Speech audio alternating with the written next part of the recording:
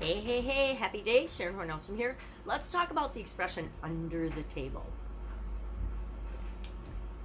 Now, the expression under the table has been around for as long as there has probably been tables, right? I don't think under the table or under the counter expressions were used until there were tables or counters.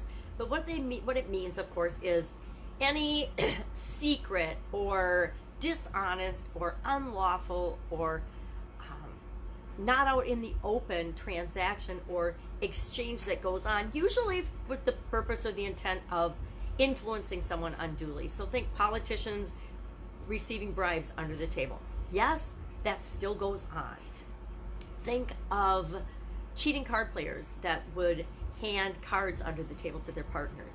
Then during Prohibition, of course, there was a lot of alcohol that exchanged hands under the counter, and in a lot of places in speakeasies and things over the counter, right, under the noses of law enforcers, policemen and things, or government officials. They knew what was going on.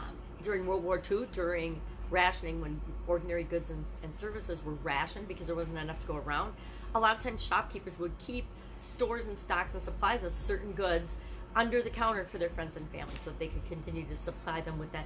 And is that super dishonest, super secret? A little, because some people might have been going without when they were supplying their friends and family. But again, those are all shades of gray, and it's up to you to determine if that's unlawful, if that goes against your core values or not. It's up to you to decide that. I've only been involved in a couple of organizations in my career, and it's been a long career, that sometimes I didn't agree with the transactions and the decisions that were made, especially when it came to treating different customers differently, giving special favors and special privileges to some customers. I was involved in a network marketing company that I quickly left because I found out that certain leaders in the organization were given a lot of things, a lot of perks, including people working under them, and lines were moved around, and to me that's unethical. You go in, you build a business, it's all sold that everybody has the same opportunity, but if there's things going on behind the scene, under the table, under the counter, secretly, then that isn't so. Now, it wasn't a very good secret if I found out about it, but things like that go on all the time in business as well as in our lives. I mean, most spouses that are cheating on their significant other, or most people that are cheating on the significant other, are doing it on the side, on the sly, under the table, under the sheets, whatever. They're not doing it out in the open. So any unlawful, any cheating, any dishonest, any secret, sneaky, unethical behavior would be considered under the table behavior. Nowadays, as marketers and in our businesses, to grow our businesses, we don't have to do anything sneaky or underhanded. We just can offer our customers different levels of service, different offers, different levels of product quality, different things, and charge different prices for it. So you don't really need to do any under the table or unethical or unlawful behavior. But I will contend that I have not participated in, but heard of certain companies in many industries buying off officials, buying off auditors, paying fines versus fixing problems that they know they've had for a long time.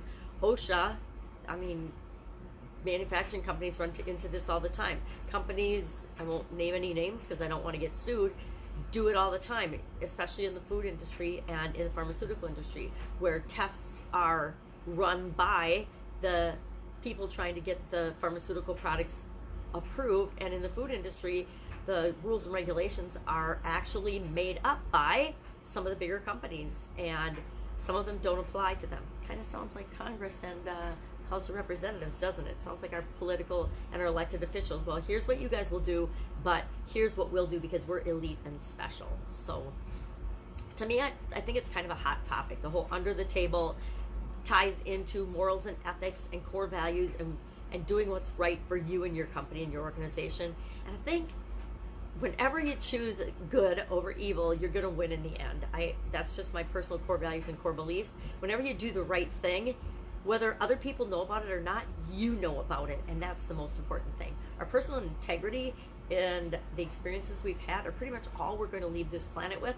So I say, let's stick to our core values. Let's do what's right. Let's treat other people the way we want to be treated, and grow companies that are amazing, that help us to feed our families and support the causes we love and care about, and make the world a better place.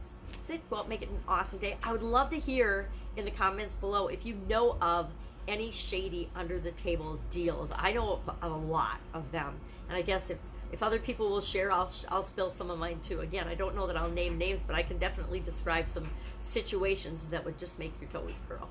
That's it. Go out and make it an amazing day, and I will, of course, be with you tomorrow. Don't do under the table transactions. You don't need to achieve anything that it is that you want in your business. Take care.